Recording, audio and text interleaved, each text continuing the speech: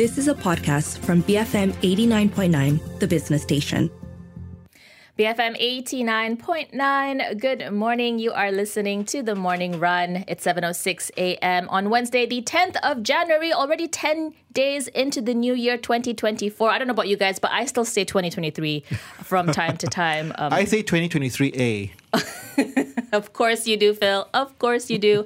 That was Philip C. I'm Shazana Mokhtar in studio today, also with Anwar Mahbub. So in half an hour, we're going to be discussing Indonesian foreign policy, also bilateral relations with Malaysia, and I suppose what the upcoming elections could yield in terms of policy direction with a new president. In the meantime, though, let's kickstart the morning as we always do with the recap on how global markets closed overnight.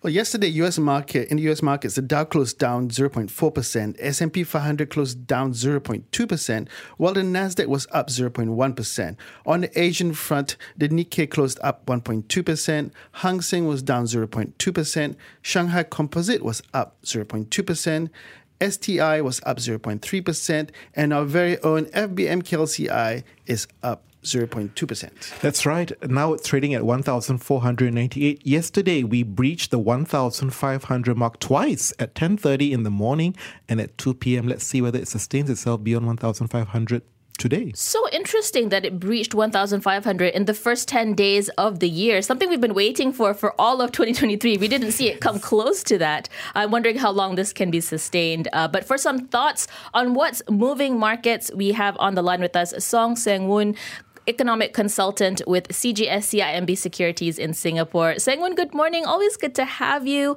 Now, the S&P 500 and other indices enjoyed a stellar 2023, but the prospect of heightened geopolitical tensions between the US and China continues to loom over equity markets this year.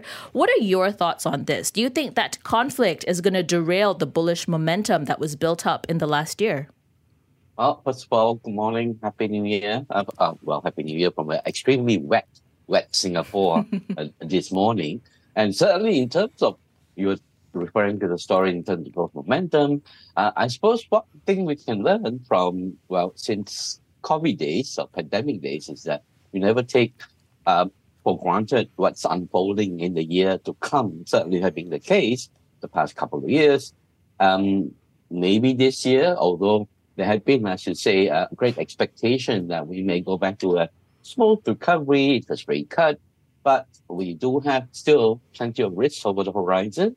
It could come even this weekend. You talked about elections earlier on. This weekend elections in Taiwan, which could, be, a risk on if we were to see, the Taiwan politician pushing for, say, independent, for instance, something to watch out for.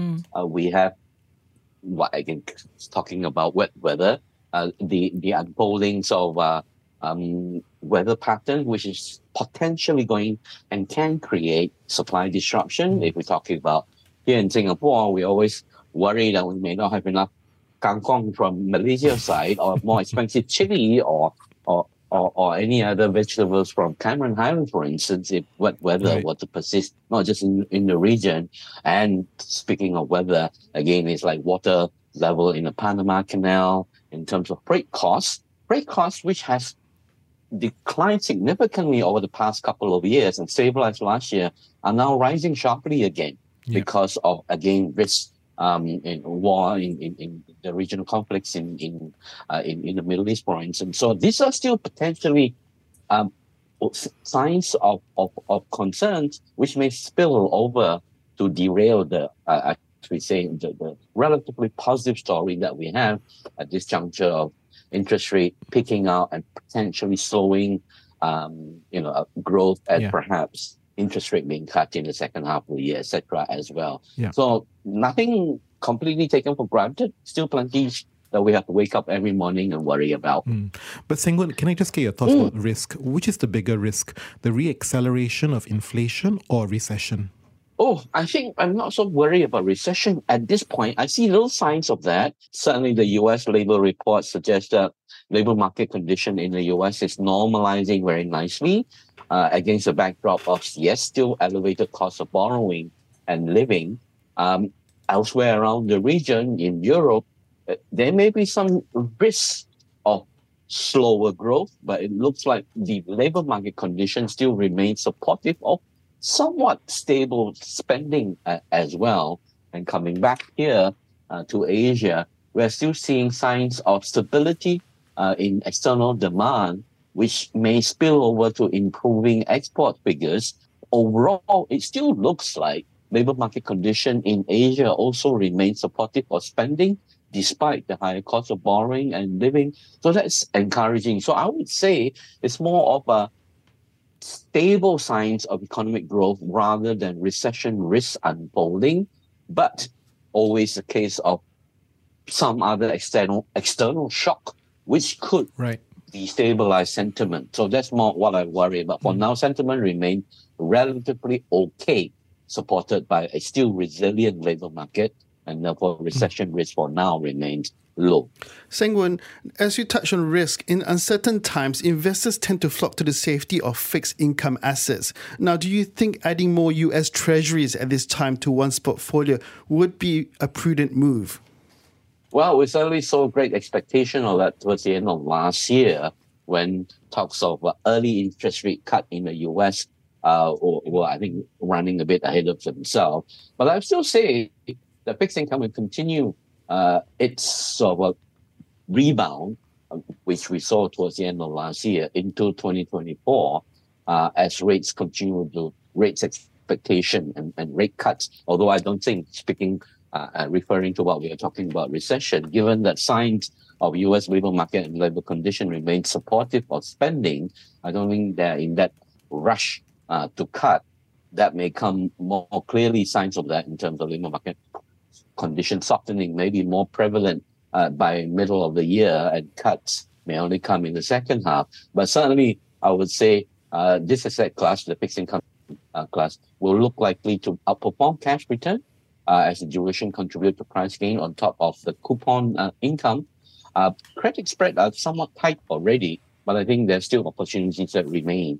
So yes, I would say that fixed income, I think, likely to continue to do well for the most, but I think more so in the second half of this year, although currently there's still that debate of whether rates are going to be still likely to stay high for longer, but I think it has already peaked.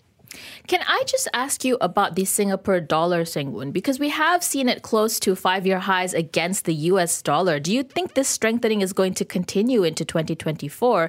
And at what level will the Monetary Authority of Singapore start to be concerned over the strength of the Sing dollar? Okay, let's take the first half first. I suppose the US dollar, clearly we saw it sort of tanking big time, especially towards the end of last year. But this year it has sort of pulled back a little bit. On expectation that interest rate cut is not going to be happening anytime very soon, especially in March or even a month later on, but maybe towards the second half of the year. So that's supported a little bit of US dollar recovery. Coming back to the Sing dollar, I think it's still a case that although we have seen headline inflation in Singapore coming off, momentum remains somewhat resilient. We have seen manufacturing recession ends in Q4 already, so that's supportive, I think, of a better year for manufacturers in Asia and in Singapore this year. So it's really a case of whether the underlying growth momentum holds up, and in particular, less so of headline inflation, which is coming off on the back of, say, lower car prices, stability in the housing market and rentals, but more service inflation, which is still being underpinned by Singaporean, still enjoying very robust employment and growth and wage and opportunity. So in this scenario itself, it still looks like the Singapore dollar will still stay or hang on to the tailcoat of just a policy which is still going to be towards a strengthening Sing dollar to cushion sort of imported inflation and cushion, I suppose, the wage expectation side, etc. as well. Will the MAS be concerned? I think as long as the underlying trend is consistent with the macro fundamental, i.e. growth momentum, inflation expectation, I think they'll be okay. It's only when we see growth momentum slowing down and headline inflation core inflation starting to ease, say, job markets and the labor market softening, that we may see a reversal. But a lot obviously still depends on where the US dollar and the strength or otherwise of it goes to in the unfolding days and months. Seng Wun, thanks so much for speaking to us. That was Seng Wun, economic consultant with CGS CIMB Securities in Singapore, capping the conversation there with just a look at where the Singapore dollar is heading, and really a lot to watch on the Singapore front in terms of economics. I think we're expecting a statement from the MAS before the end of this month. And don't forget Singapore budget also in February. Lots to keep an eye on. But let us turn our attention to some news that has really been roiling U.S. media and U.S. markets, I think. And this is related to cryptocurrencies. This is an announcement from the U.S. Securities and Exchange Commission, the SEC. It said it had not yet approved the listing and trading of spot Bitcoin ETFs, clarifying that a post that appeared on the regulator's official X account was fake. Now, the post we included a fake comment purporting to be from SEC Chair Gary Gensler, briefly fueled a jump in the price of Bitcoin. And speculations have been rife for weeks about potential approval of several ETFs as soon as today. And he did say, SEC account has been compromised and an unauthorized statement has been issued. Now, about a dozen companies have applied to list ETFs backed by Bitcoin in the US. The SEC has until today, though, to take action on at least one of these applications, and crypto insiders have speculated the regulator will use that date to announce a slew of decisions at once.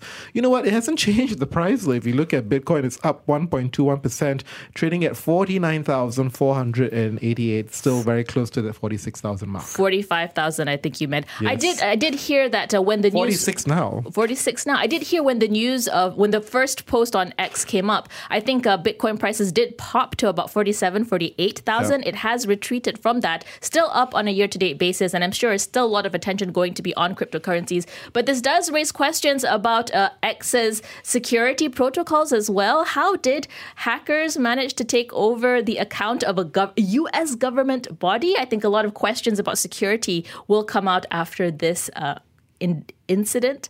In any case, it is 7:19 in the morning. We're going to take a quick break, but we will come back to look at more of the top stories in the newspapers and portals this morning. Stay tuned, BFM 89.9. You have been listening to a podcast from BFM 89.9, the business station. For more stories of the same kind, download the BFM app.